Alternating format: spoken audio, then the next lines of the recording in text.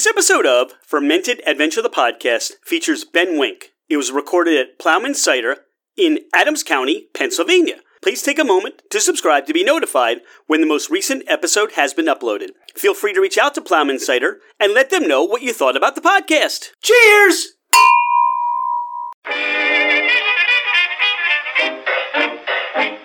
Hello, ladies and gentlemen, craft spirit enthusiasts, and those interested in the intoxicating world of craft distilleries, cideries, meaderies, wineries, and the occasional foray into breweries.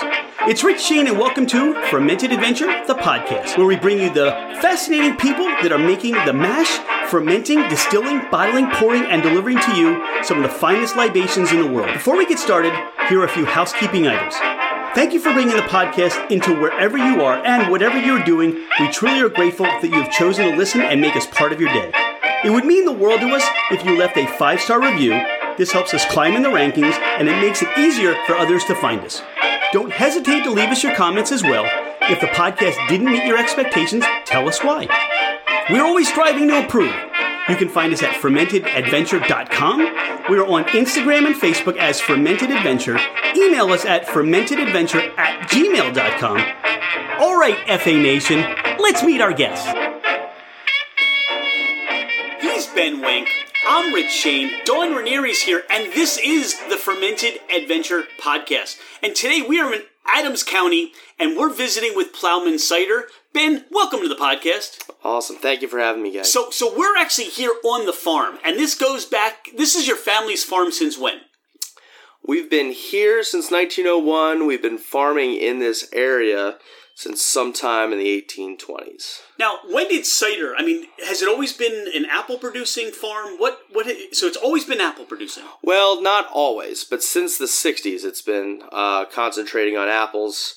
Before that, it was more general farming operation, livestock, grains, things of that nature. We have been growing apples since the 19-teens sometime, but really refocused on them in the mid-1960s. Now, cider itself, how has that progressed in terms of the industry and business for you? In the 19-teens, was it more apple eating or was it more cider producing? What's the history of cider for you on this farm? Very recent. If there was cider made here, even, for personal use or recreationally, we don't have any record of it or any family history of it. It's something I kind of discovered when I started attending farmers markets in places like Philadelphia.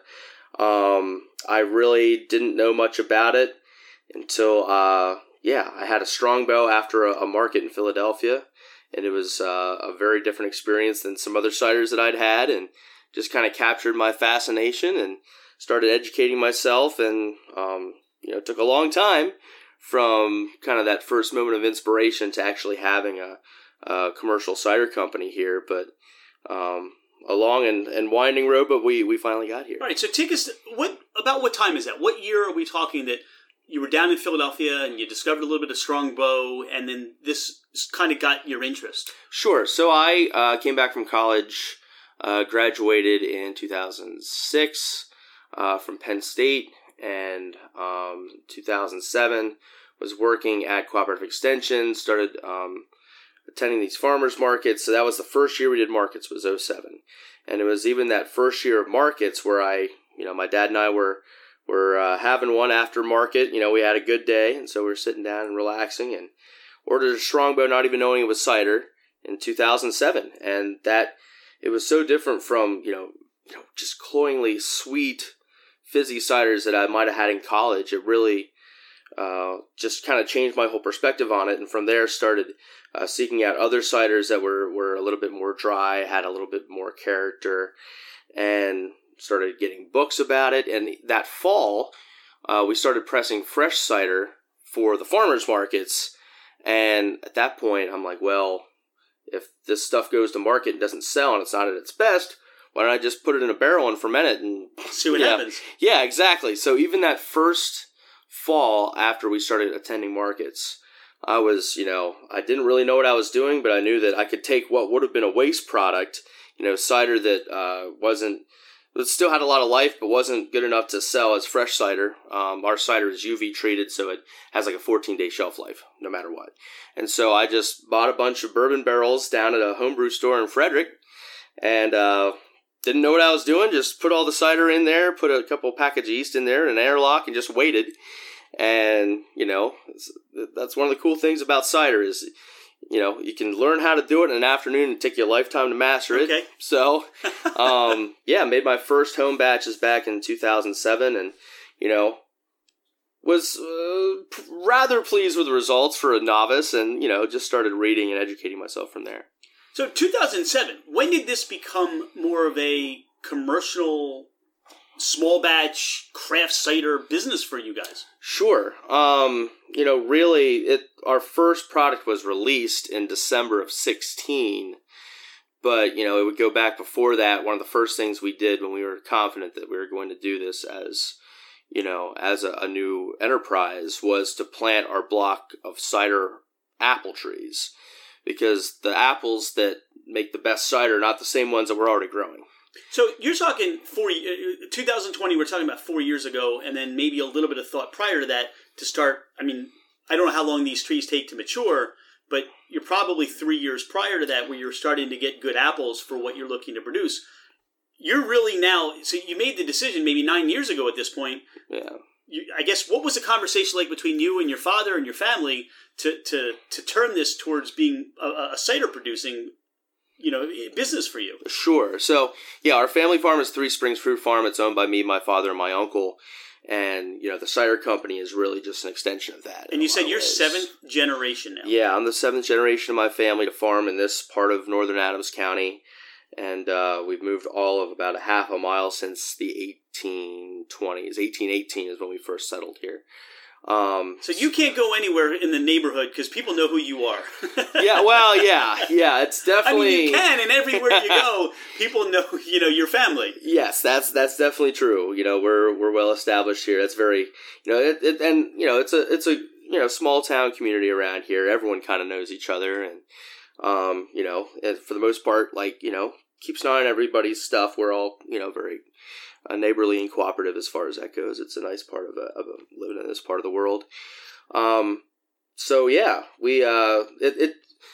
process of getting these exact trees does take a little bit longer because you have to get them custom budded for you. In other words, like these cider varieties, especially at that time, this would have been, 2000. So this is probably ordering trees in like 2014 to plant them in 2015.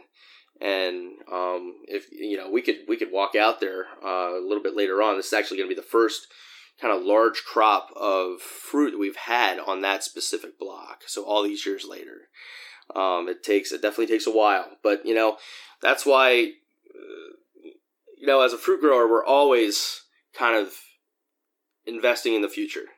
This is something for us that at any time you plant a block of tree fruit, a block of apples, you're investing money today, and you don't have a chance of breaking even until at least year 3 or 4. So it's very consistent with producing bourbon, exactly, or a barrel aged spirit. Same thing. You have the juice. You have to just sit and wait. You don't know what the outcome's going to be, but if you take the time and understand what you're doing.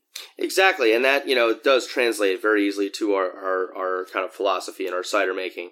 We're always trying to do the best possible thing we can with the best possible apples and the best juice. And in a lot of cases, that does involve maturation times where the beverage is just sitting there fully fermented and just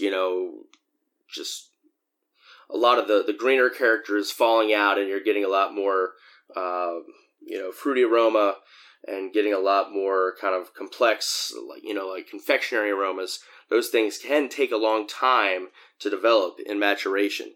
And so, waiting for things to get right is just a part of a fruit grower's job. It's part of cider making, the way we make cider. And it's a lot of hurry up and wait, it seems, sometimes, but it's something we're comfortable with. Now, you said block. How many fruit trees or how many apple trees are going into a block? What's about the size of that? Well, it really can vary.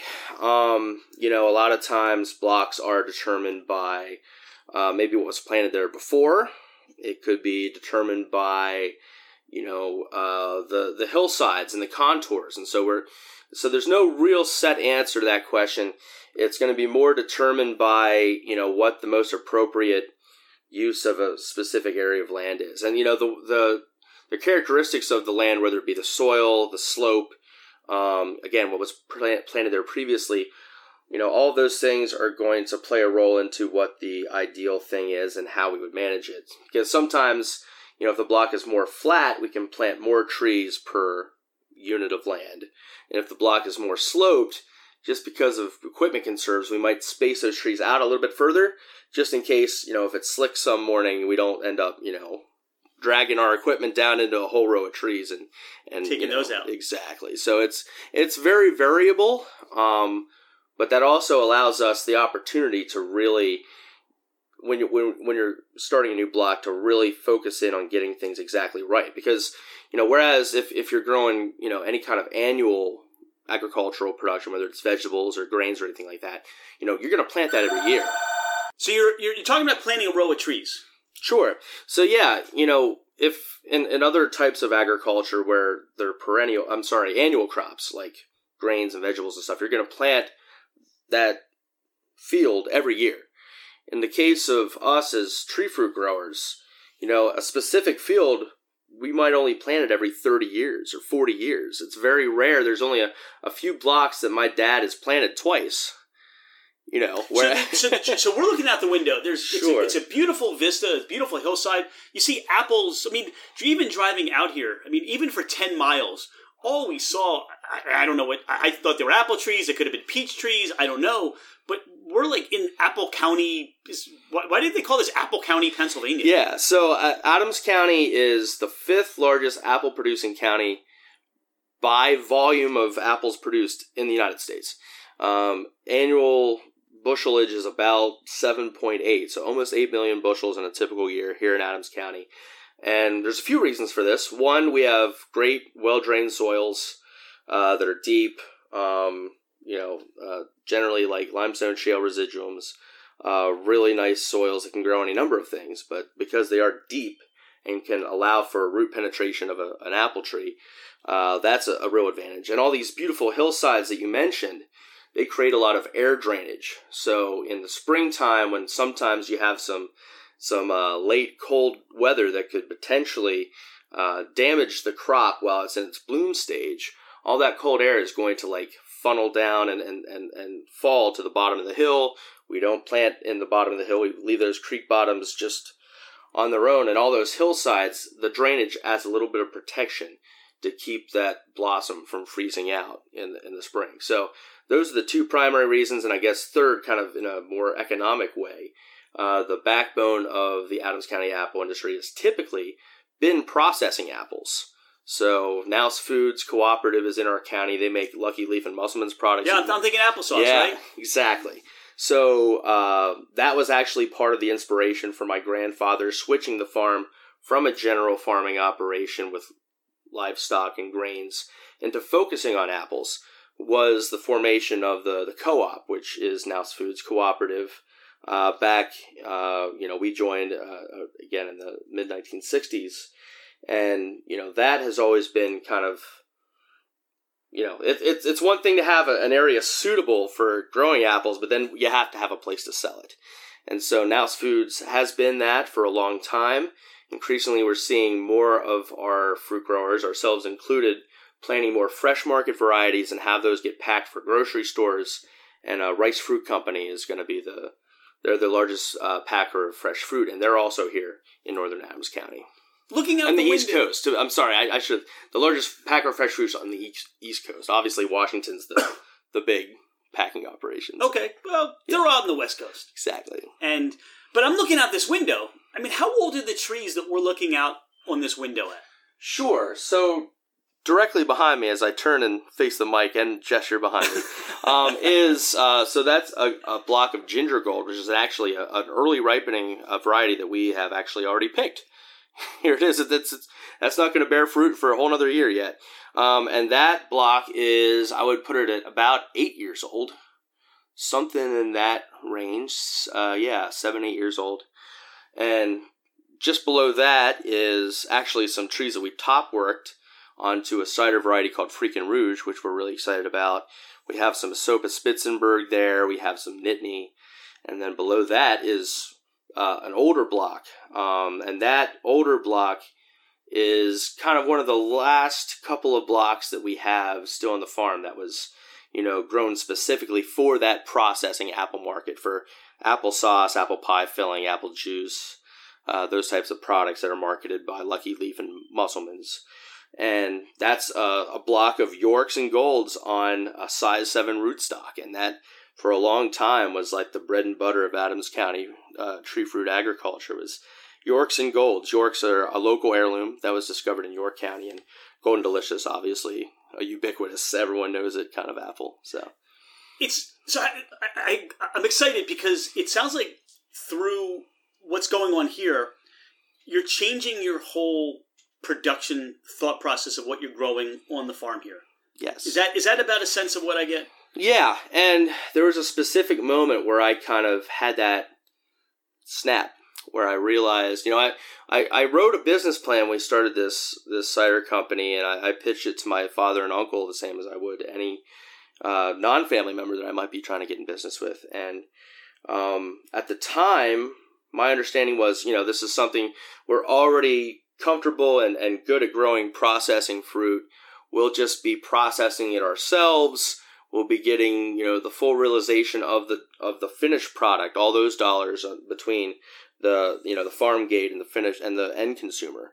And so that was kind of what that business plan was based on.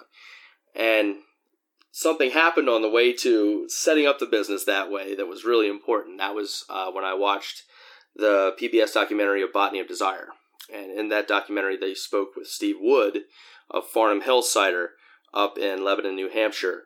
And one of the first things he said on camera was just like, it was like the epiphany, the lightning bolt moment. When he said, cider is not a value-added product.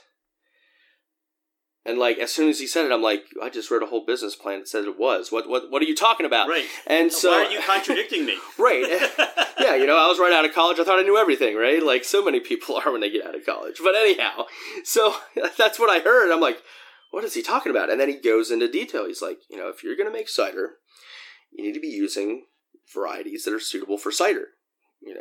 Bitter sweets, bitter sharps.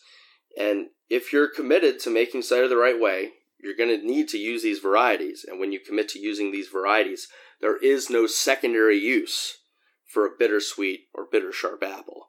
You can't make juice. You can't make pie. You can't eat them as snacks. You can't enjoy them on a cheese board.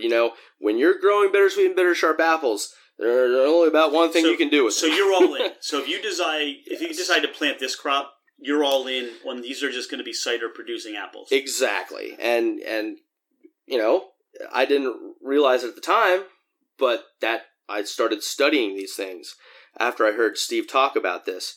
And, that really was, again, like an aha moment, and it really changed our goals and our expectations. And we did start growing these varieties. And, again, we have a huge crop on those trees for the first time this year. It's really exciting, some of the cider that we'll be able to produce in, 2021 and 2022 based on that fruit. And, it took me going around and trying ciders from all over the world that were using these apples for me to connect what Steve had said to the goals and ambitions of what we wanted to do here. So, you really, we've met a couple times. We met at Core to the Core at the Navy Yard, which sadly isn't happening this year. Yeah. We met at Philly Cider Fest, which I don't know how they're going to do that this year. I think they're just, you go individually to the cider producers and they'll maybe have some small samplings or maybe some special releases that they'll do beyond their basic. So you're very passionate about this. Yeah. And where did that come from? Was it this documentary? Was it that there were moments in time, and it seems like you've had quite a few mentors, but now what that transfers and what I hear you say is you're now education-wise, knowledge-wise, production-wise, you're one of those rising leaders in this industry. Well, I don't know about that. I still have a lot of folks, like you said, who I consider, mentors who, can completely outclass me in the knowledge of these things, and I aspire to be more like those folks all the time. For me, the thing that is most exciting about our cider company and growing fruit for cider is, for one, it I think has the best match to what we can do in this area. Not only is this area great at growing apples, not only can we produce a large volume of quality apples to do the things we want to do in this cider company and some of the other folks making cider here in Adams County, but also we're in a position to be a really nice, day trip or weekend vacation for people who, are passionate about cider and passionate about, really any, farm-sourced food or beverage. We can, make all those things here in Adams County.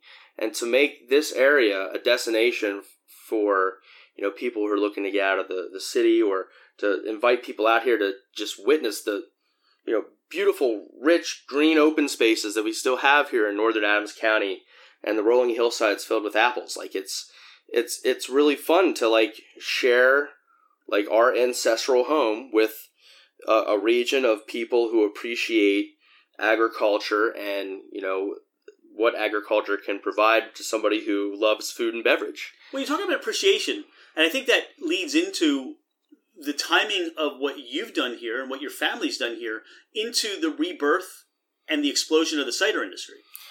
So you're really, that's why I say, I think you're part of that. I think, you're a leader in helping to lead the way, because in a sense of your knowledge of what you need to grow and produce, but you're actually, there are cider makers that would buy juice, and there are cider makers that are actually growing and controlling those apples. And I think that gives you that little more of that front seat view to see what's going to happen with the cider industry. So where are you seeing things now that the cider industry is more of exploded, and people are now, it's almost like, hey, I'm going to go to a craft brewery. I'm going to go to a craft cidery. I'm going to open up, this beer. I'm going to open up an IPA. Well, I'm going to open up a hoppy cider today. So there's all that going on in the industry. Talk about, that you've seen and been a part of, and what you see in the future for that. Sure. We're definitely still seeing growth in cider on a, broad national and even on a statewide scale. Speaking as I also am the current president of the Pennsylvania Cider Guild. Certainly anyone who's interested in Pennsylvania cider, I encourage you to learn more about what we do and consider membership in the Cider Guild. So that is an organization that, even here we are in, pandemic 2020, we're still seeing new businesses become Cider Guild members who are cideries in planning. They're opening their cider business even in the midst of all this. So it's encouraging to see people are still excited to start their cider business here in Pennsylvania, and they're really positive and excited about what the future can hold for cider, and I share that enthusiasm for sure. In terms of specifically in the cider industry, we've also seen in terms of Nielsen data and stuff like that there's been a little bit of a peak on larger brands, and there's just meteoric rise in cider across the United States for a period of time. It started to level off a little bit, but if you look at the more detailed numbers, like you go inside and look at some of the smaller trends, you're still seeing those local and regional cideries growing on a similar curve as the beginning of the cider's ascendancy. So we feel like we can be part of that we have a role to play in being part of that local and regional cider scene, and making people feel invested in local companies using local agricultural products. Specific to the beverage itself, I feel like in a lot of ways people tend to look at cider as, and this is speaking in the broader beverage industry scene. Like if you were to go to a bar that has 12 taps, you might find one cider on tap. You go to a bar that has 20, you might start seeing a second one. And I'm really seeing that at least savvy bar managers and the people who are purchasing this beverage are starting to see, well, cider has just as broad a category of different styles, not quite so much as beer, but you can think about it the same way. You can have, very sessionable, low ABV ciders that they're very appley and fruity and stuff like that, and you can go the whole way through, something that's, much more complex and rich and acid driven and has, this nice bittering finish and mouthfeel, the same way you talk about beers as, pilsners, ales, stouts, there are categories that are widely different within cider and, can actually be served different ways. Our Rosedale that we just bottled yesterday, it's 8.9%. So, the idea of you filling a pint glass with that is, no one's going to pour you, like a Baltic porter that's 9% in a big full pint glass. So, you have to get people to start thinking about cider in a different way. Because... So you think and again, there are a couple things I'm thinking about as you're describing this. First of all, do you think the ascendancy of craft cider and the maybe leveling off of a larger producing, more of a mass production, do you think, and I'll give a little pun here, but do you think that you're taking a bite out of that mass market by educating, by providing a product, like you said, that there's so many different quality, there's so many different characteristics. It's not just cider.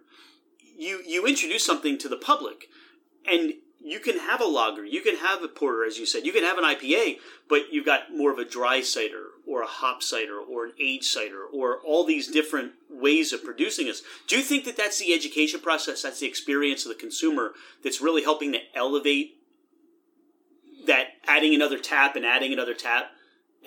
where people are going with that? Yeah, I think that, certainly, and this is the case in a lot of other, I could draw similarities to farmers markets and apples in the same way. The folks who are, starting in a very direct-to-consumer farmers market hand-selling kind of way, those are relationships that are going to be a little bit different than, a larger company that just has a big ad budget and puts a bunch of television and radio ads out. They're both effective, but they're effective in different ways.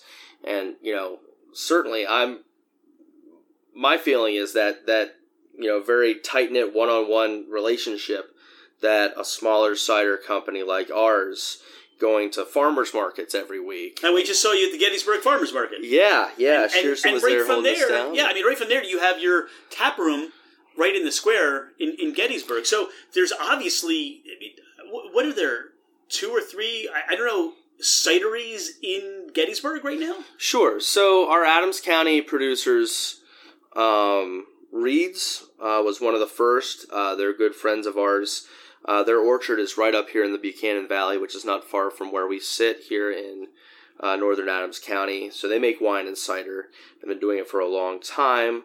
Certainly the largest and best known and most widely distributed cidery here in Adams County would be Jack's, who just opened their new restaurant out on the intersection of US 15 and Pennsylvania 97, right off of 15 is, I believe it's called Mela Kitchen, Jack's Hard Cider. So they just opened their new restaurant.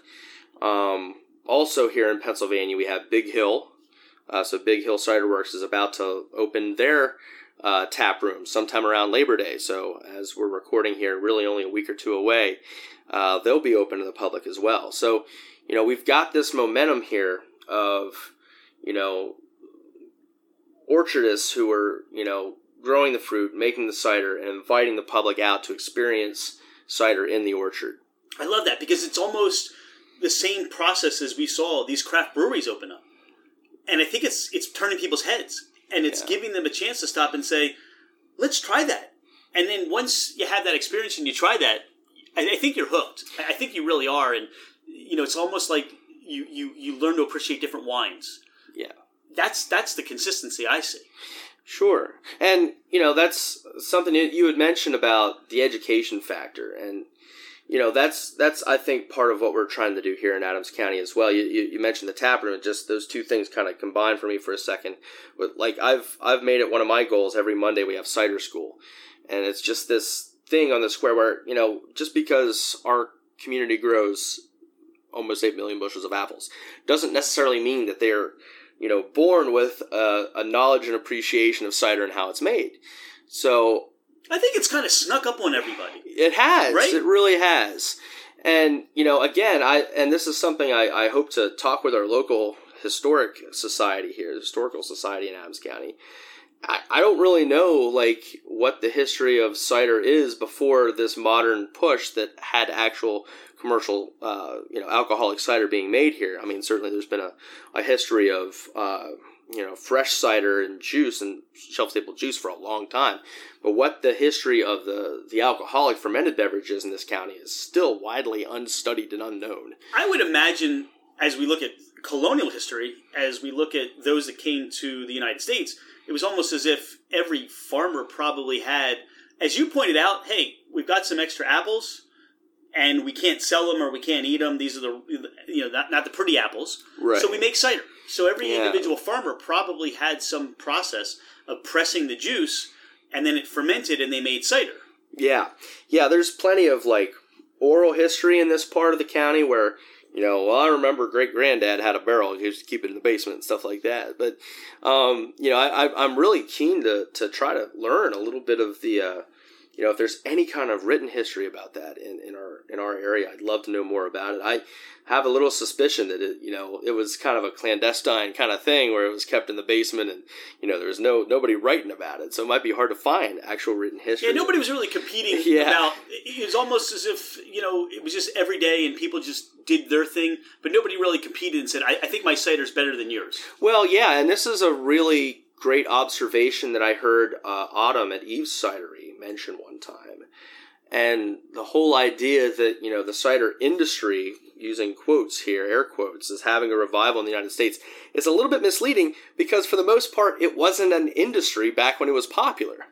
At the height of cider drinking United States, which, would probably be, mid-19th century kind of pre-Civil War type of era, it wasn't as if you could go to your general store and buy a unit of packaged hard cider. You were really just making it yourself or trading with a neighbor. It was a very rural agrarian pursuit. It wasn't an industry that would have been, anything the way we think of an industry now, where it was, actual commercial venture. So the American cider industry is not in a revival. It's in its infancy. It's really started out of nothing. Well, and you consider and you look at history, and Prohibition almost killed the cider industry totally. They eliminated most of the fruit-producing trees that would have been for cider, but they were saved in small measure. So I think you're right. When you look at the infancy, this is really a young industry that's got the foundation of an origination history of what our forefathers, foremothers started in this country. It just kind of kept the barrel down in the basement. Yes. Hey, we'll share a cup and come on over and we'll, watch the sunset. I don't know, right? Start the day out with an apple cider, a hard cider. Yeah, some neighbor might be really good at, wool or something, and knitting. And so the one neighbor would make garments, the other one, give you a quart jar of cider for your trouble. It's probably 100% barter. We've got to get more friendly with our neighbors. Oh man, hey, start visiting farmers markets, or when you sell stuff at farmers market, bartering at the end of the day is the best part of the whole experience. I had no idea. Oh yeah, 100%. That's one of the coolest things. There's many cool things about. So that's why you guys go, because now you're walking home with tomatoes or cookies or absolutely. Who knows what. Anything that we don't grow. Yeah, it's always been that way, and you get to know the people behind the products, and there's years in agriculture where we don't have a whole lot to report to the IRS for all of our work every year, but you look in our fridges. And you would think that we eat like kings with the stuff we're able to trade for. It's a big part of the many reasons I love farmers markets. Quite honestly, the whole Plowman cider thing doesn't happen without farmers markets. No way. It really took going to those Philadelphia markets and building a network and starting to work with restaurant chefs to the point where we could start a cider company. Well, where are we going to sell it? Well, I talked to all these chefs. They said they'd go to bat for us, talking to the beverage manager. So, it's really that kind of community network that came with the farmers market that really made this look like a successful venture. Well, talk about one thing a little bit. A name is important. Yes. How did you come up with the name Plowman? Oh boy, that's a long story. So really, I had other names that I liked. That as we were like kind of making our plans and filling out trademark applications, some other company would come online. I'm like, no, that's going to completely torpedo my idea. It's too similar. I don't even want to try it. And eventually, early on, I was thinking about, long story made short here, I guess we'll say, is I thought about something that would tie it to the land. I wanted that to be part of the name. I joked around that I felt like almost everybody who had a cider company was naming their cider company after a road or a dead relative.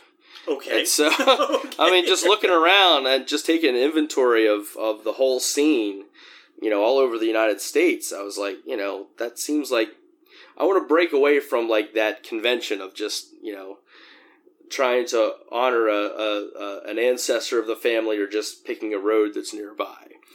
And so eventually just Plowman just kind of jumped into my head. We certainly tend to take a lot of inspiration from English cider, specifically the western counties like Herefordshire. Those are places where we draw a lot of inspiration from. A plowman, and as it's spelled and kind of the way it's talked about in England, would just be a farm worker. And so we wanted to have something that had like, a good everyday appeal that tied it to the land.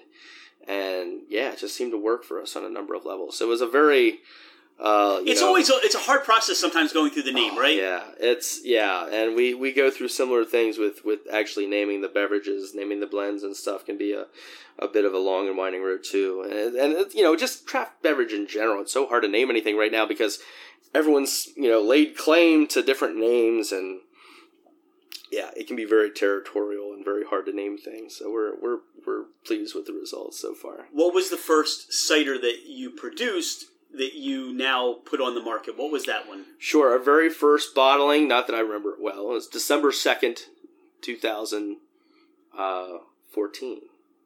Is that right? No, 16. Sorry. Okay. Losing my mind. So That's all right. But December 2nd. And that was Stark. And it's still a product that we make whenever the apples are providing an aroma that reminds us of Stark. We're able to make it.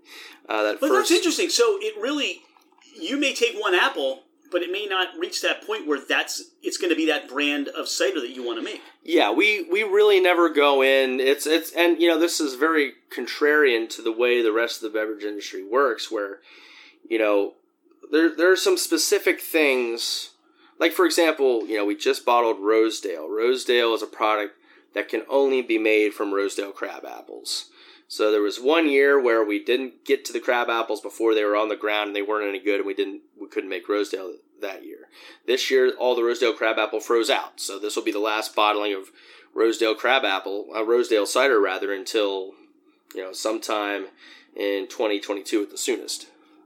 Wow! So if I get a bottle of this, I now have to wait, or will wait another 2 years, perhaps, just to have this. Yeah, I mean, if we get through next spring and there's not a massive freeze, which was what eliminated all the Rosedale crab apples this year, then this time of year, August 2021, we could harvest more crab apples. Crush them, ferment them, potentially could have something back in the market in the soonest would be like May or June 2022. So there are specific apples that get used in those specific ways. Our single varietal ciders will be the same thing. Where we're doing a single varietal, like we did a Wixon this past year. Single varietal Stayman wine sap is something we've become kind of more known for. So obviously if it's a single variety of cider, then that's going to be the only variety that goes into that. But when we're doing like larger, batches of, we like to collect really good base cider and blend from there. And so there's some element of kind of almost self-determination in that, if you want to think about it that way. In other words, like, some of this, like when we press like Asopa Spitzenberg, that's a cider that has, a real kind of rich acidity to it that's, very specific. Like you can kind of pick it out when you've had a few ciders with Spitzenberg. And so, if you blend it one way, it could make a product like Churchyard, which is another one of our favorite ciders. If we blend it with some bittersweets and bitter sharps, if we, blend it with a little bit more, less tannin, more acidic kind of apple, then we could make Stark from it. It's all about doing the most responsible thing with the juice at the right time and the ability. So the juice is really going to determine at some point what cider you're going to make. Yeah, and we certainly have our hand at the control at some level in terms of whether we choose to pitch yeast, whether we choose to let the beverage ferment spontaneously through wild yeast.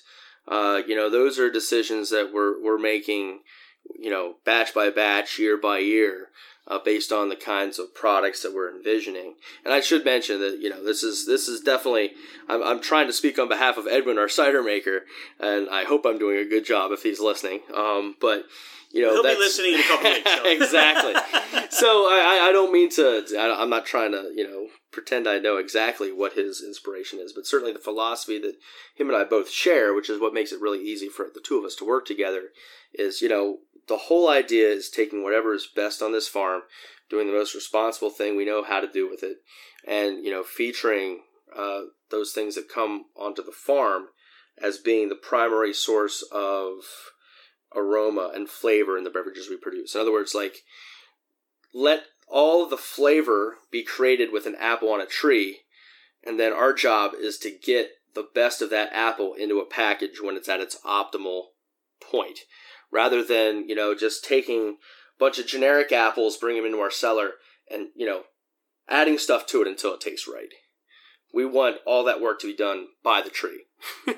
I think that's an important point. I think it's a recognition of, what everything's going to do on the tree, as you said, to determine, and the most responsible thing as to what you put into the bottle.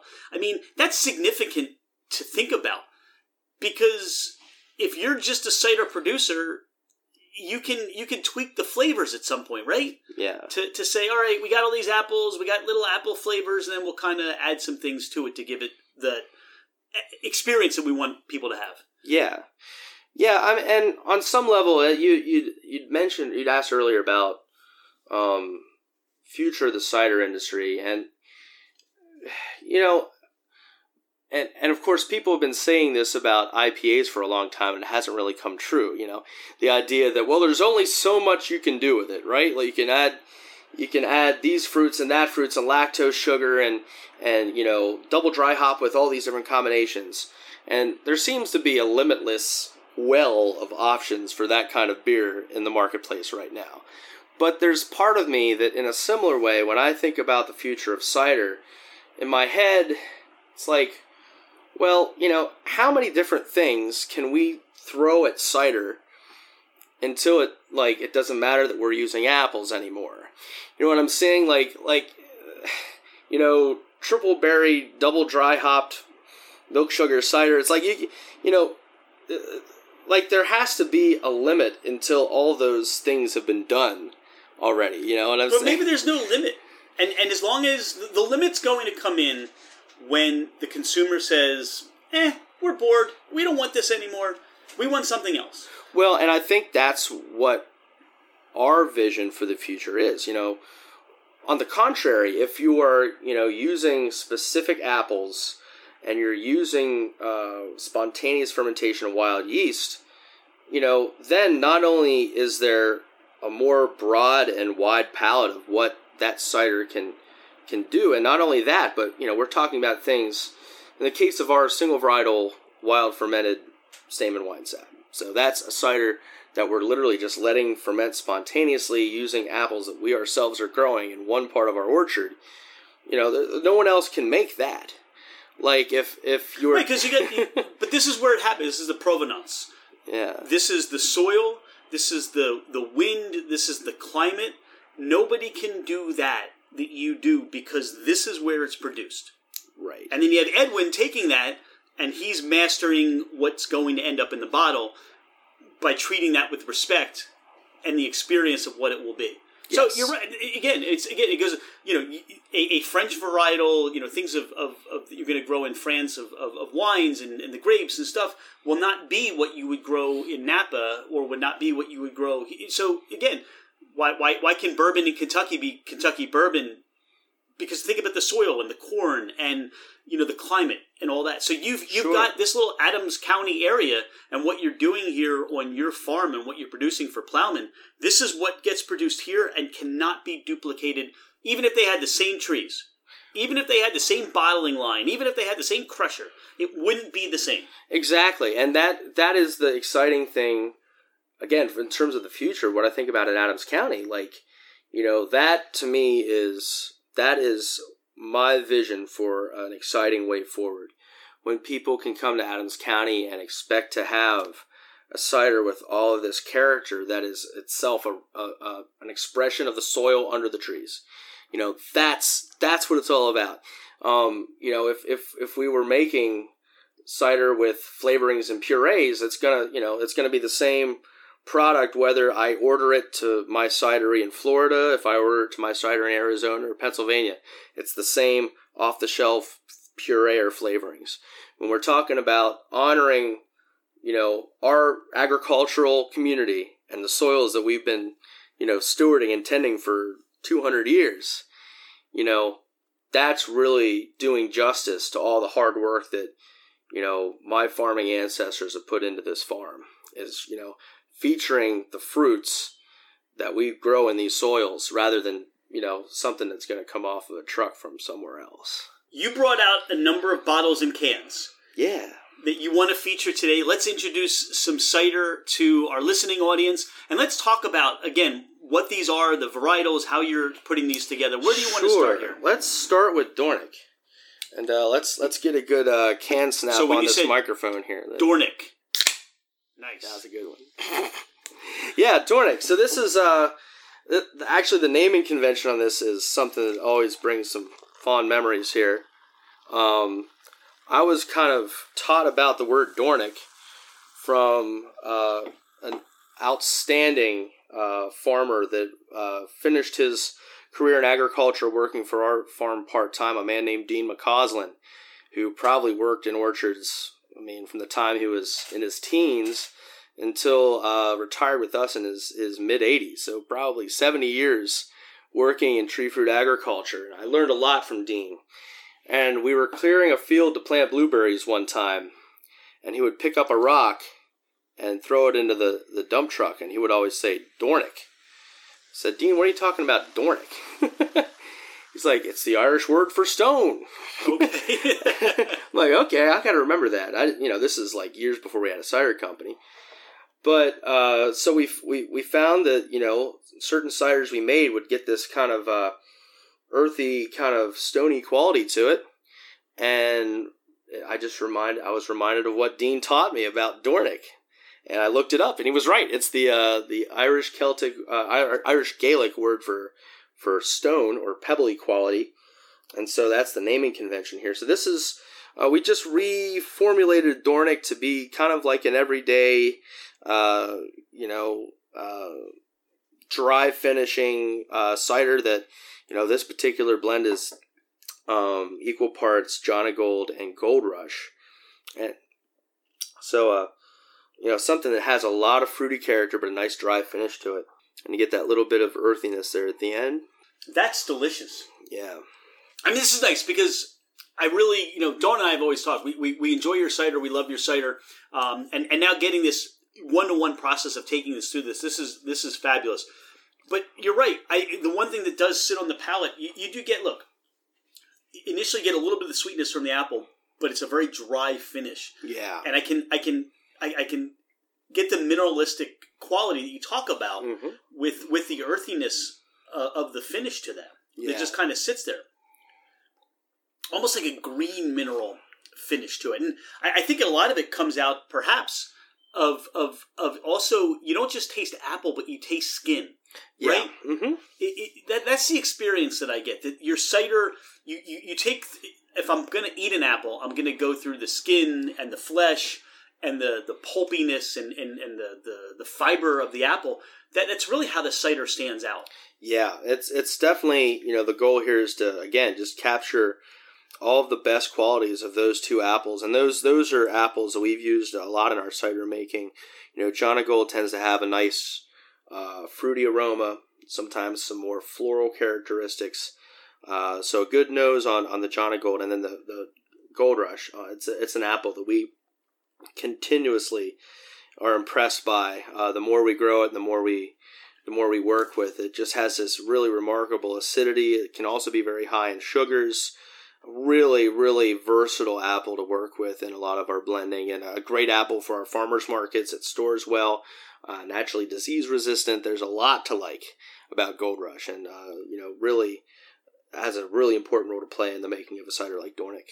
This is really fine. This is and as I'm tasting this again, I look at the parallel. What would I pair this with for food? Yeah, and how would I enjoy this? Just I could open up a can, I could sip the can, but now what kind of food can I pair with this? So that's kind of what's processing through my head.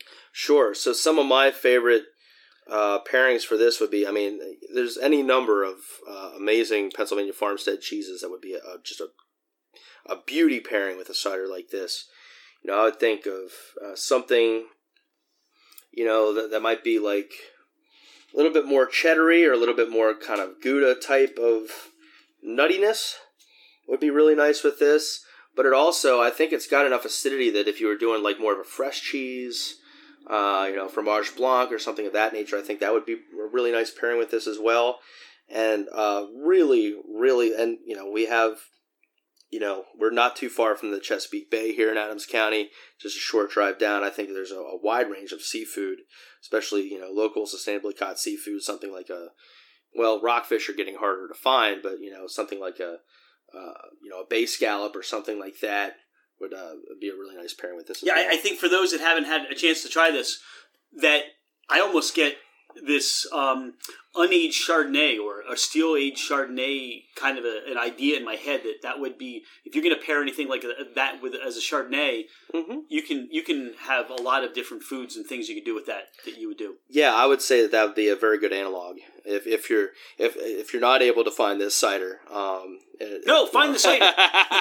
Yeah, that's true. We do ship now. We that's something that we started like right at the beginning of the whole COVID outbreak. We are now shipping to 40 states. If you have an interest in trying these for yourself. And do you use a service to ship, or do they direct ship from your website? It's direct shipping from our website. We do partner with Vino Shipper as a third party, but it's all on our website, so you can get there easily. After you hear the podcast, make a list of what we tried, and then look at the other things that might be interesting to you, and order those as well. Sure. Yeah. We keep a robust selection on there at all times, and if you have any questions, go ahead and just give us a shout. I'd be happy to answer any questions. You're always on top of the social media. I know that. I try to be. It's a lot because I'm doing the same thing for our farm, and for our tap room has its own separate social media feed. So it can be a lot of juggling, but we try to keep on top of it. What do you look at next to talk about? Sure. So let's get Rosedale, which we just bottled. Right. Yesterday. You said this is like brand new.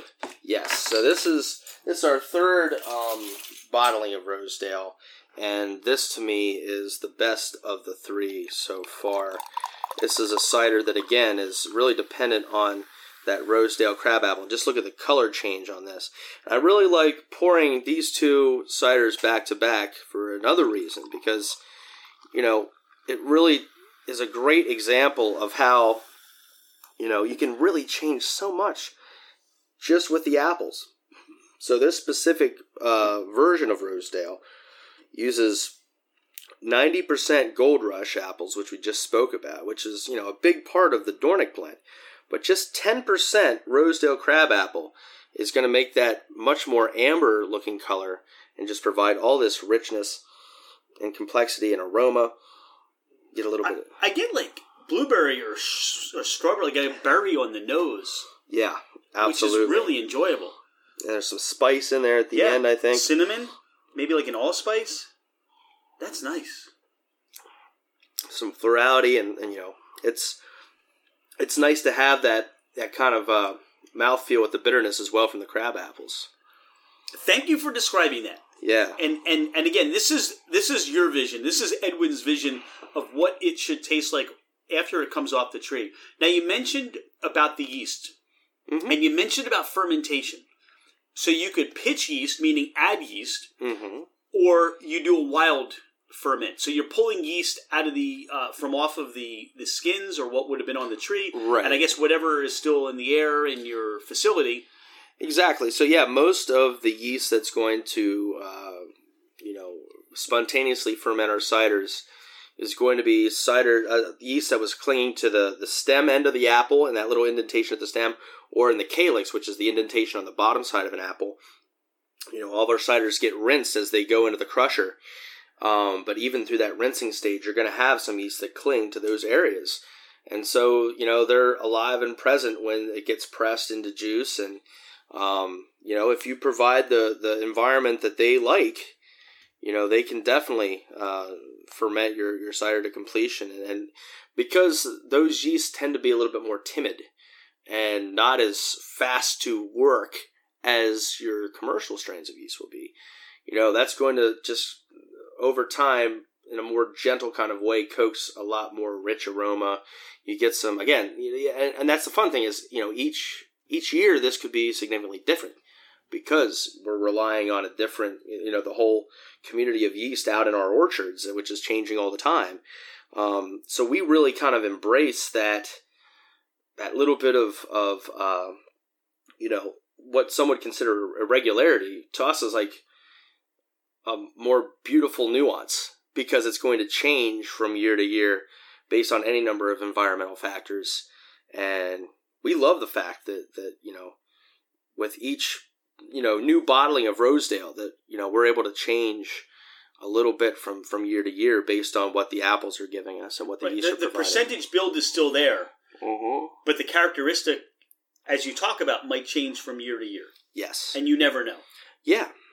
But it's a really, that kind of thing it's common with so many, kind of more historic and traditional food types, whether you're talking about, traditionally leavened breads or you can certainly look at the wine and spirits world or any kind of historic food making process. There's a process and then there's variation based on seasonality and ingredients. And,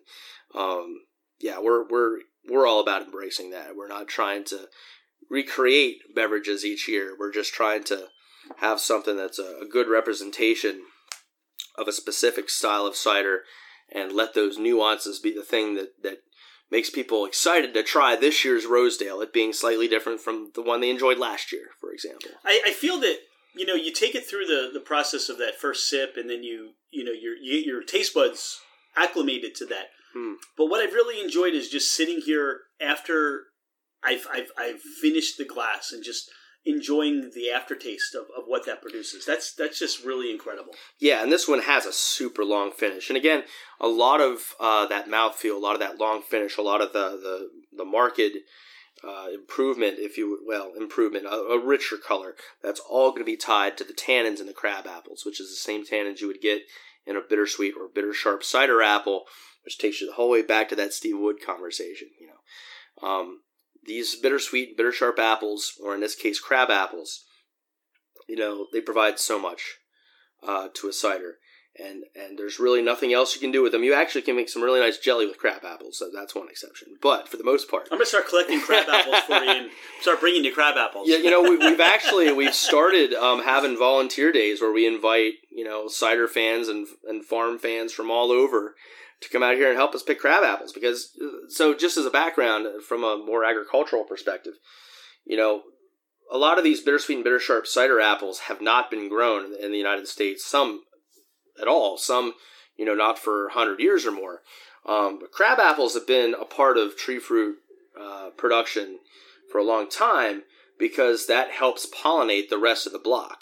So most apple varieties need the pollen of a second variety of apple to pollinate. That is so fascinating. Yeah. So, like, if you have a whole block of Gala apples and there's no other apples for a wide range, for example, you're not going to get a lot of fruit there. Whereas if you interplant crab apples to attract the bees and to use the pollen of the crab apples to pollinate the blossoms of the Gala apples, then you have a much larger yield and you get more pollination and more fruit. So these crab apples have been growing in people's orchards for, 60, 70 years. Not the same trees, but it's been part of the practice of growing apples and commercially for a long time. And typically those crab apples, like, again, maybe my grandparents' generation might have picked a few to make some jam or some jelly, because they actually make a really nice jelly. But for the most part, in modern agriculture, those apples are just neglected. They just fall on the ground. We don't even bother to prune the trees. They're an afterthought. But so many of those crab apples have tannins and provide that bitter sharp and bitter-sweet characteristic that we love in our cider making. So now, something that has been completely neglected is one of the most treasured commodities on this farm. And they're really time-intensive to pick. In some cases, shake off the trees, which is a little bit easier. But yeah, it's become a really important thing for us. So we're really trying to get more of our crab apples harvested this year, because any given year, there's way more crab apples on this farm than we could ever pick. One of the wonderful things I'm hearing you say, Ben, is that you're not just drinking cider. You're drinking, there's so much more that goes into your bottle. And if you take the time to understand what you're drinking, you appreciate that more. Yeah. I think now I'm going to look at that bottle of Rosedale, and I don't know, my visual is going to be somebody standing there shaking a tree to bring the crab apples down, but understanding that these crab apples are more of a secondary afterthought kind of a thing that, kind of pass those by, and if we, somebody yelling out and saying, listen, can you get me about a dozen of those? I'm going to make a jelly for it. But now I have such a different attachment, such a different appreciation for what is so important that goes into that bottle. I have more of a connection with it. And I think that's really, this is where craft comes in. Yeah, This is where you're taking the time to really structure and create something so special, so individual, so important, that the connection is really emphasized and heightened. I just like that. That's really cool. Yeah, and, one of the things that I've felt as somebody who grew up around apples, you ever find yourself going, oh, not an apple? Do I really have to eat an apple today? No. I've had people ask me that at market all the time. It's like, you don't actually like apples, do you? This is all again. And I'm no. You don't understand. I'm as big an apple nerd as you'll find. Okay. I spent a lot of time researching, histories of old varieties. Actually, if you look right there, right on the table here is one of my prized possessions. This is the Illustrated History of Apples in the United States of Canada, which is a 7-volume series detailing every variety of apple that we have on this continent that has some kind of written history to it. So I'm all the time trying to make sure I know the history and origins of all these apple varieties. I have a test block of new varieties. It's 70 new varieties that we've never grown in our farm. That I'm trying to learn, what their capabilities are and what the potential is for us to grow them in our orchards. And it's just a constant learning process for me in apples. This is why I paid you that tribute, and I really believe the people like you are important to the industry. What you're doing here at Plowman is going to elevate the quality, and you almost become like that estate apple grower, to where you're creating these impeccable ciders that are sought after because of their character, because of the rich history, because of the uniqueness of a variety that maybe nobody has grown in dozens of years. Yeah. So that's important. I really do think that's important to the growth of the industry, but the history and the recognition of what's happening with what's going on with cider now. Yeah, and it's definitely a passion and a labor of love for me. I'm reminded when you said that of something I heard, in terms of leadership. This is somebody who I really look up to in apples. John Bunker was just, he owns an orchard in Maine, is one of our country's greatest apple historians, was just on a webinar that I was watching this past week. And, when you're researching these old varieties, people haven't grown in that long. He brought up a really good point. He said, the people who grew these varieties were really smart farmers, and they were, they really thought about things, and were very specific in their variety choices. Back then there was a lot more varieties to choose from, and so they were growing apples that, when you pull one off the tree and you bite it, you're like, why would somebody save this variety? What, it's like kind of like starchy and not juicy, and why did somebody save this? I mean, it's a grafted tree. You could tell it wasn't something that grew from a seed. It's wild. It wasn't, somebody intentionally saved this variety. And then he taught himself, well, maybe I should cook it in applesauce or apple butter. And he would take it home and he would cook it, and it just would make the most beautiful puree. And you're just like, that's why. That's why. Yeah. And, so in the United States, we used to have this very rich, robust apple culture that was very regional and very specified. So if you were in Northeast Ohio, there was an apple that you grew to make pie with. There was an apple you grew to make cider with. There was an apple you grew to dry into what the Dutch would call apple schnitz, or dried apples. Everything was regional based on what varieties grew well in that region, and specific based on what that apple would do the best. And, we're in the United States right now where we're losing a lot of that information. And so, as somebody who has on my father's side a lot of agricultural kind of history, family history, on my mom's side, mostly a family of educators. So to me, so you blend into you take it and you blend in and you be that leader, that resource now that takes the mantle forward. I really, no one else is going to do this work for the next generation. I really do feel a challenge that I'm excited about to revive some of these varieties and see what they're capable of and see how they grow here in our area, and and bring back again these more traditional styles of food that are made from specific varieties with specific purposes. And and there's a lot of folks out there doing the kinds of things that I'm trying to do, and I could see this like almost apple renaissance coming back, where like we start growing apples specifically for making amazing apple butter because there's no other variety that can do this specific thing. And I think that's really beautiful. I think that's I obviously love apples, and I want to see them used for all the different. They're so variable. They're resilient. They're variable. They can be used in a wide variety of ways, and that's one of the things I love about apples. And it's been underappreciated for 100 years. And you're taking that forward. So what's our next? Sure. What's our next one? Yeah. So we're gonna because we really get deep on each one. So that's really cool. 100%. So. When you're talking about apples and pears are the two most common members of the pome fruit family. Okay. Oh, we're going to foam over a little bit here. So, pome fruits are, obviously apples make cider, pears make perry, and then the third most... So perry, what is perry? So perry is going to be a beverage made... with pears. Sometimes... Now, is it like a pear cider? Is it distilled? Is it fermented? What would it be? Yeah, it's made the very same way as... Well, in a similar way. I don't want to oversimplify it. It's made a very similar way to cider and wine, only using pears. And perry specifically, uses bittersweet and bitter sharp pears, the same as you have bittersweet, bitter sharp apples. This product is not a perry, but the third most common member of that pome fruit family is a fruit called quince. And so quince is typically, its most famous use perhaps is being cooked down into a paste in Spain called membrillo.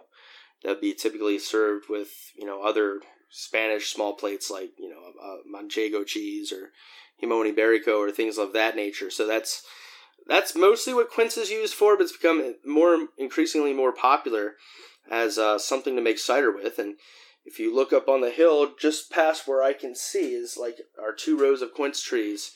And this is the first kind of,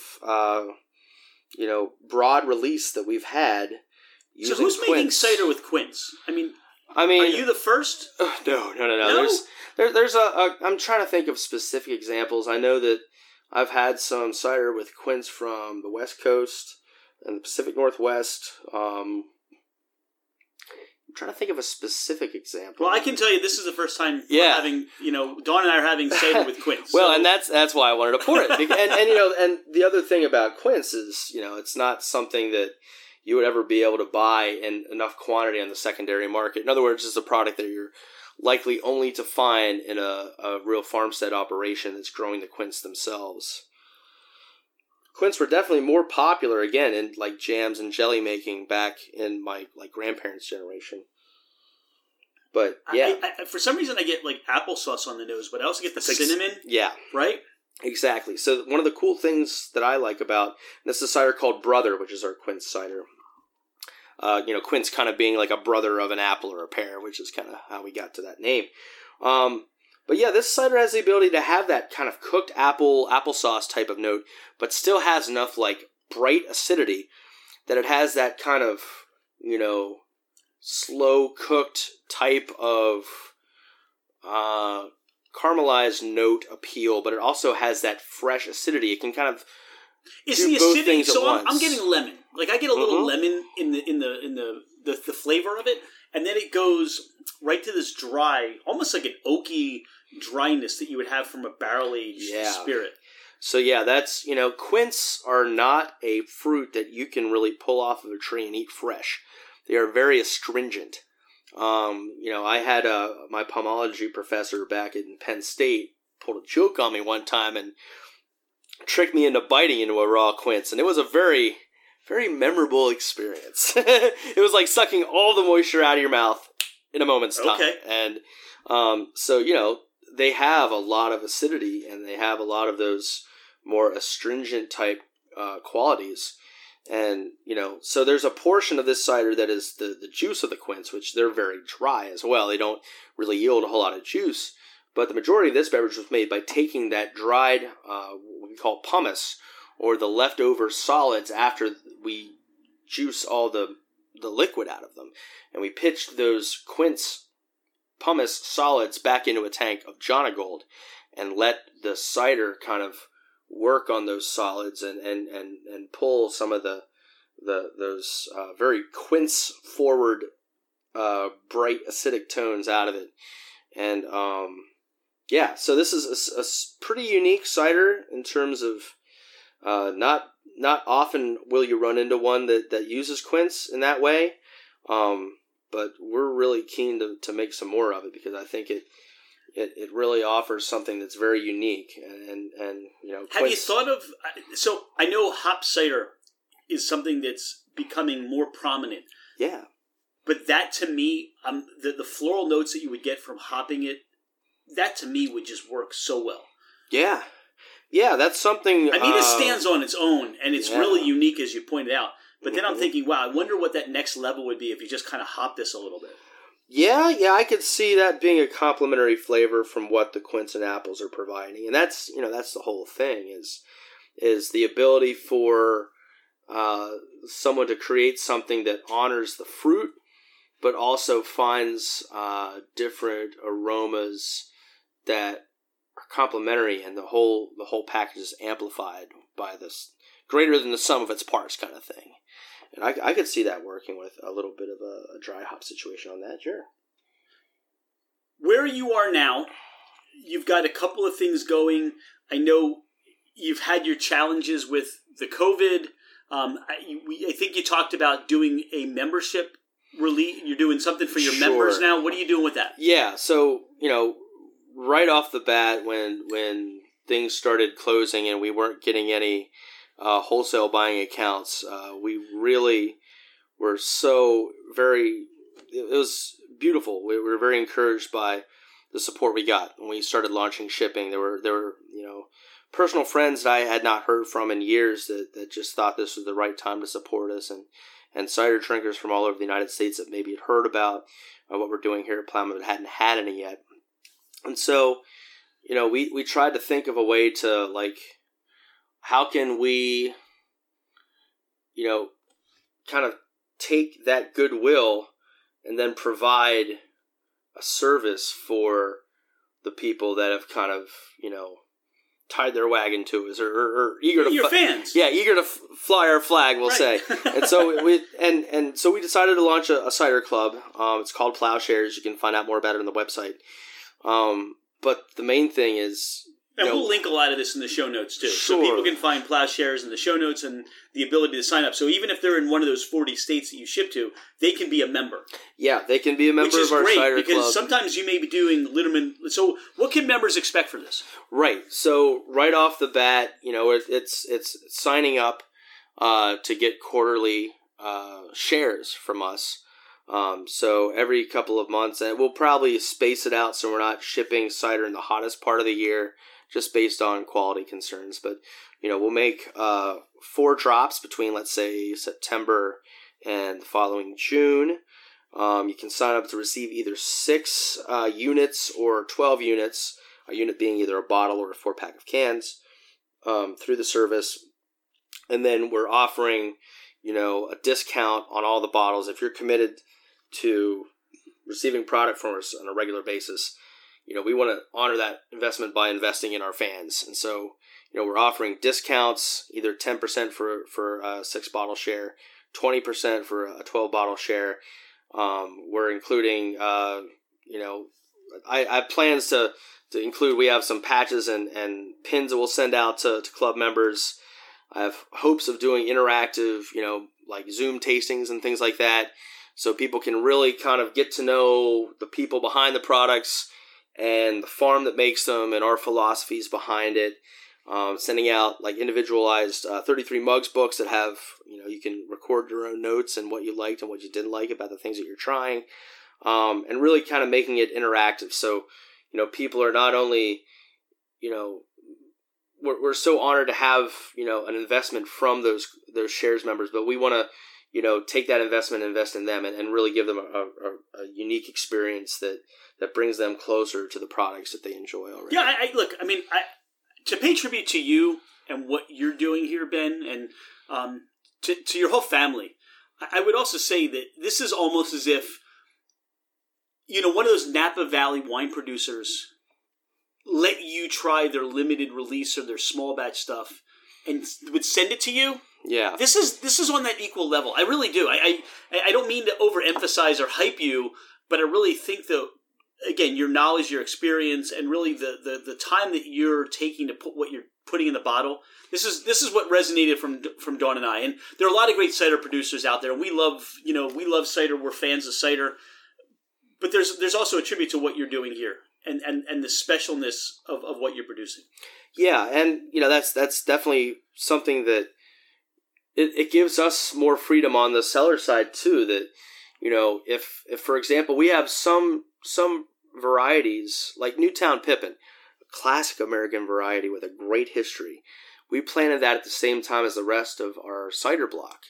Only this year, after all these years, is the first time we've gotten any fruit off of it.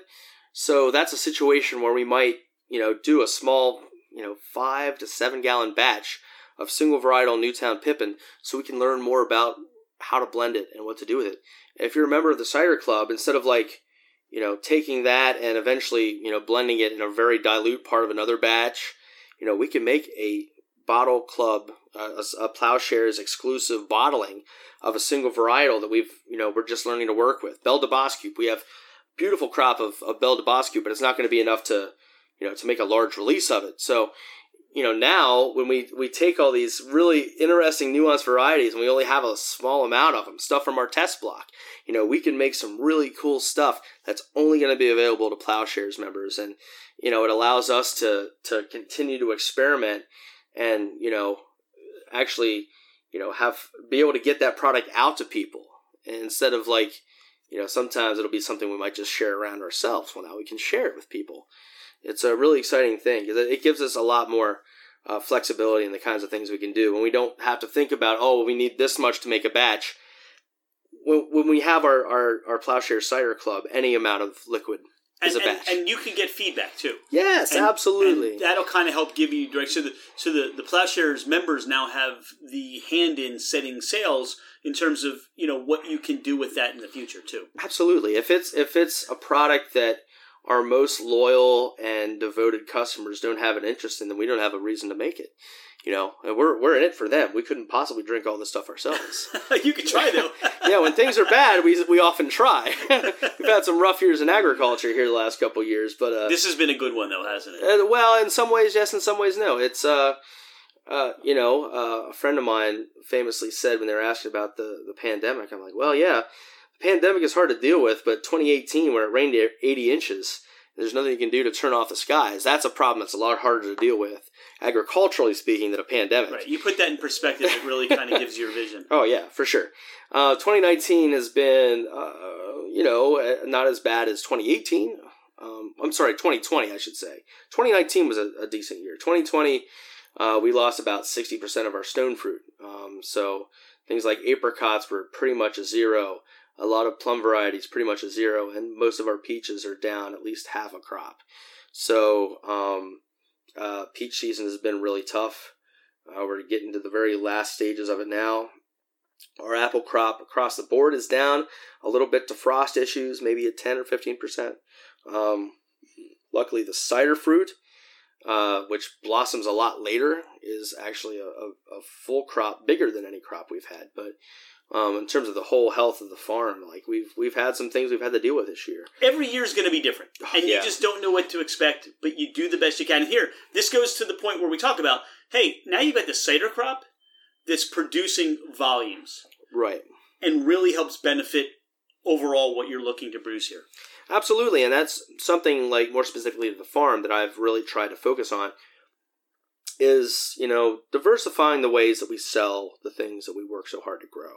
So that if there is this kind of weather fluctuations, market volatility, any of the things that are beyond our control, we're diversified enough in the things that we grow that there are opportunities to be, rendered from any less than optimal situation that might arise. You never know, and you always have some sort of contingency plan. Something set in place to where one thing that's doing well can take over and take care of something not doing well, right? Yeah. Even if it's like really a silver lining situation, like 2018 with all that rain, so many of the things that we grow were just ruined by excessive rain. We had a beautiful onion crop that year.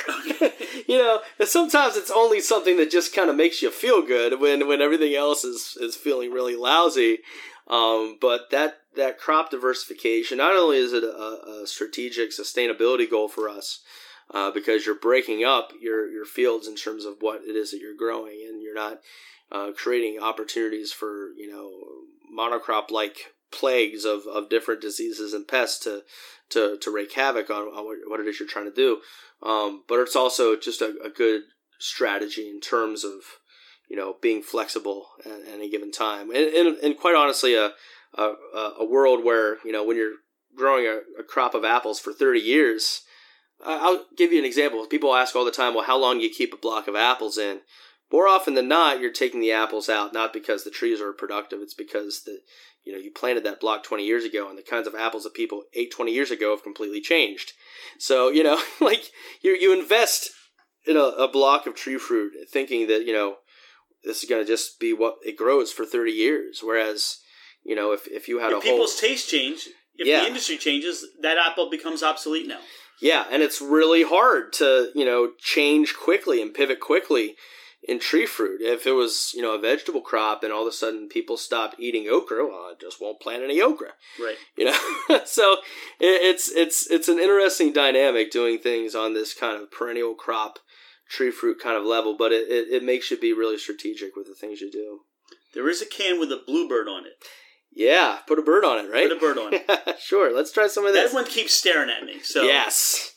So this is you got that perfect pop of the can again. Yeah, well, we love that. We gotta, this is an audio medium here. We gotta, get as much enriching audio onto the podcast as we can, of course. So this is our bestseller. This is Birdwatcher, which is able to feature another one of the things that we do really well here on the farm, which is peaches. In years that they don't freeze out in their blossom stage, which is sadly the case in 2020. But we grow 50 acres of peaches here as well, and this is a a product that's been a really popular. It's our best-selling cider, just because we're able to provide something that still has a lot of fruity aroma, but has the dry finish that we've become known for, and so it has a lot of broad appeal for that reason, I think, and certainly, peaches are a very popular flavor, and this again, but this is not necessarily a flavoring. This is fruit that we're growing ourselves. Right. So you're not adding a flavoring additive. You're not adding a puree. Right. We're taking our own. This is just fresh peaches. Yeah, we're taking usually Freestone peaches, kind of that are starting to get a little bit overripe, and we're crushing them and doing a wild fermentation on them, and then back blending that with some cider, so that you're able to get the apples and the peaches in equal proportion. Again, you get that dry finish, which allows it to pair so nicely with a wide range of foods. Lovely to enjoy on its own because it does have that juicy, fruity kind of aroma from the peaches that express that kind of fruity quality that people are looking for in a cider, but still having that dry finish. It's a really, really been a great product for us across the board.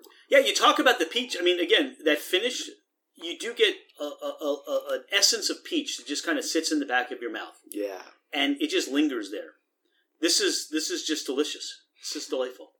Yeah. It's been a real standby since, I guess we released this, I believe it was into our second year. I think this was something that we released, I believe, in 2018. And yeah, it's been, popular, especially, I mean, it was popular when we were putting it in bottles, but certainly as a 12-ounce can, it's something you can pack with you on a picnic or take to the beach or taking hiking with you or anything of that nature. It's really, it's flexible. It's, as you said, I mean, I could see all those things with it. And really, not to overemphasize it, but there's a lot of really nice food pairing abilities for your cider. Yeah. You're not getting this over sweetness to where you stop and say, well, what can I do with this? It's dry, it's flavorful, it's nuanced, it's crisp, it's clean, it's earthiness. You got your bitterness to it. If you're thinking about, hey, I'm going to serve something different. I'm going to have dinner tonight, and I want to serve something different. I just want to sit out and bring some cheese and I don't want the same old. Yeah. This could become your same old because of how well it pairs and how nice it is. Yeah, it's got a wide range of foods that pair well with it. It's got a lot of versatility that way.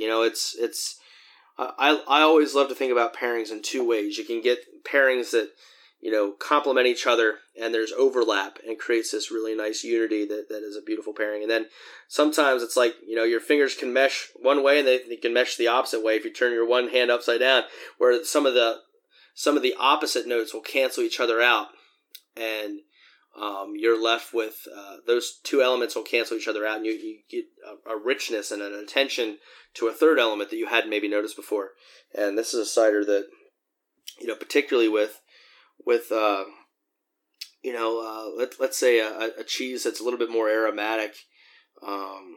Sometimes the wild fermentation notes of the peaches can cancel out that, like if you have a triple cream brie kind of thing. It really it can.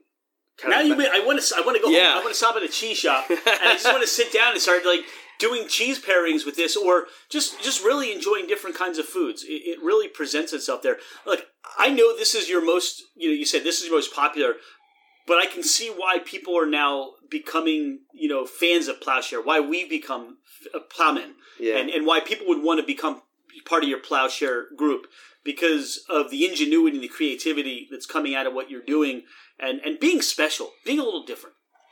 Sure. I think that's what really resonates on what you're doing here.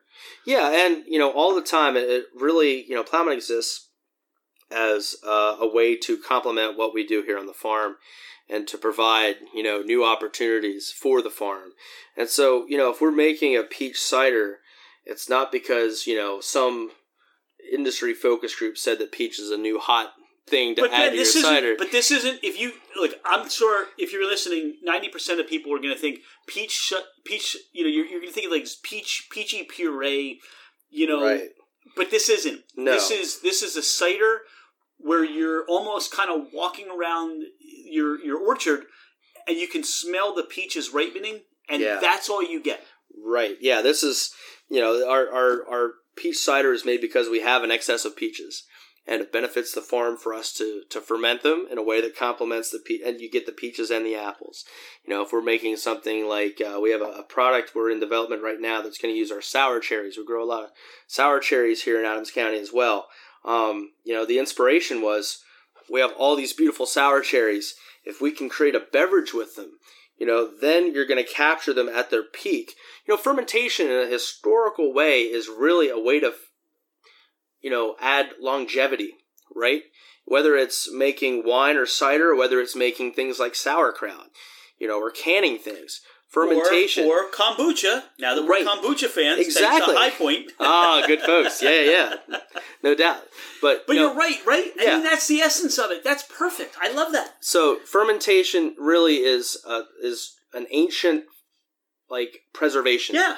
And so when we have a whole bunch of peaches and they're overripe, how do we capture that before they go to the, decay part of their ripening curve, right?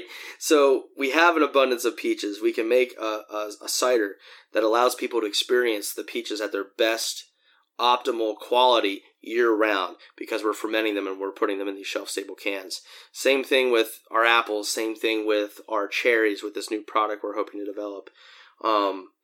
That's really the whole thing, is taking the awesome things we're able to grow, capturing them at their optimal peak, and then preserving them through fermentation into a beverage or a product.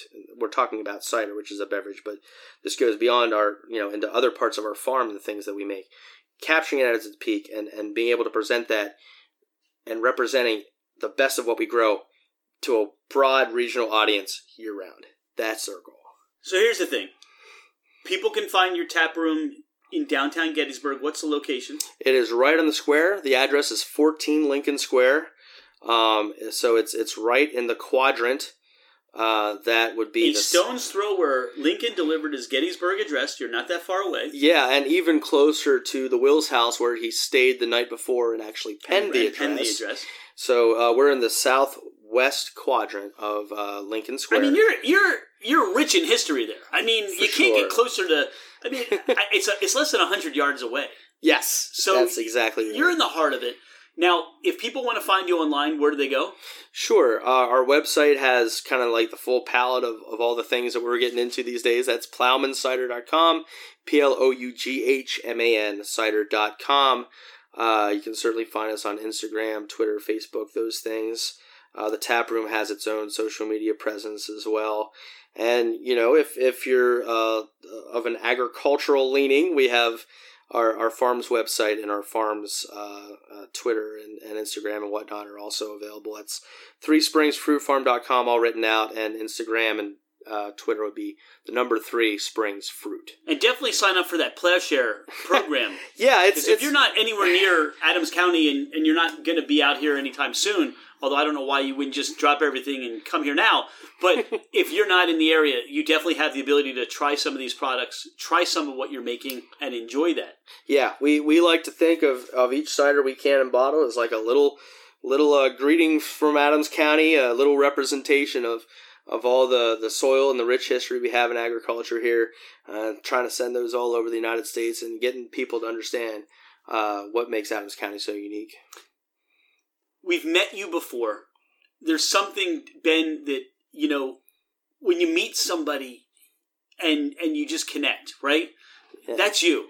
And, I've learned so much today. And again, going back to the history of your family and this county and farming and your passion and your just thirst for knowledge, it's just great. And look, Dawn and I this is our adventure.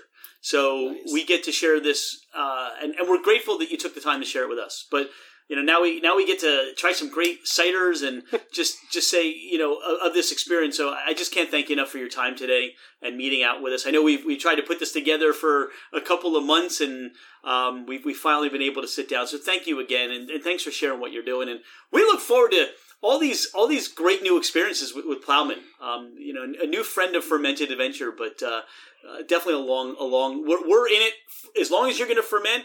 We're in it for your cider.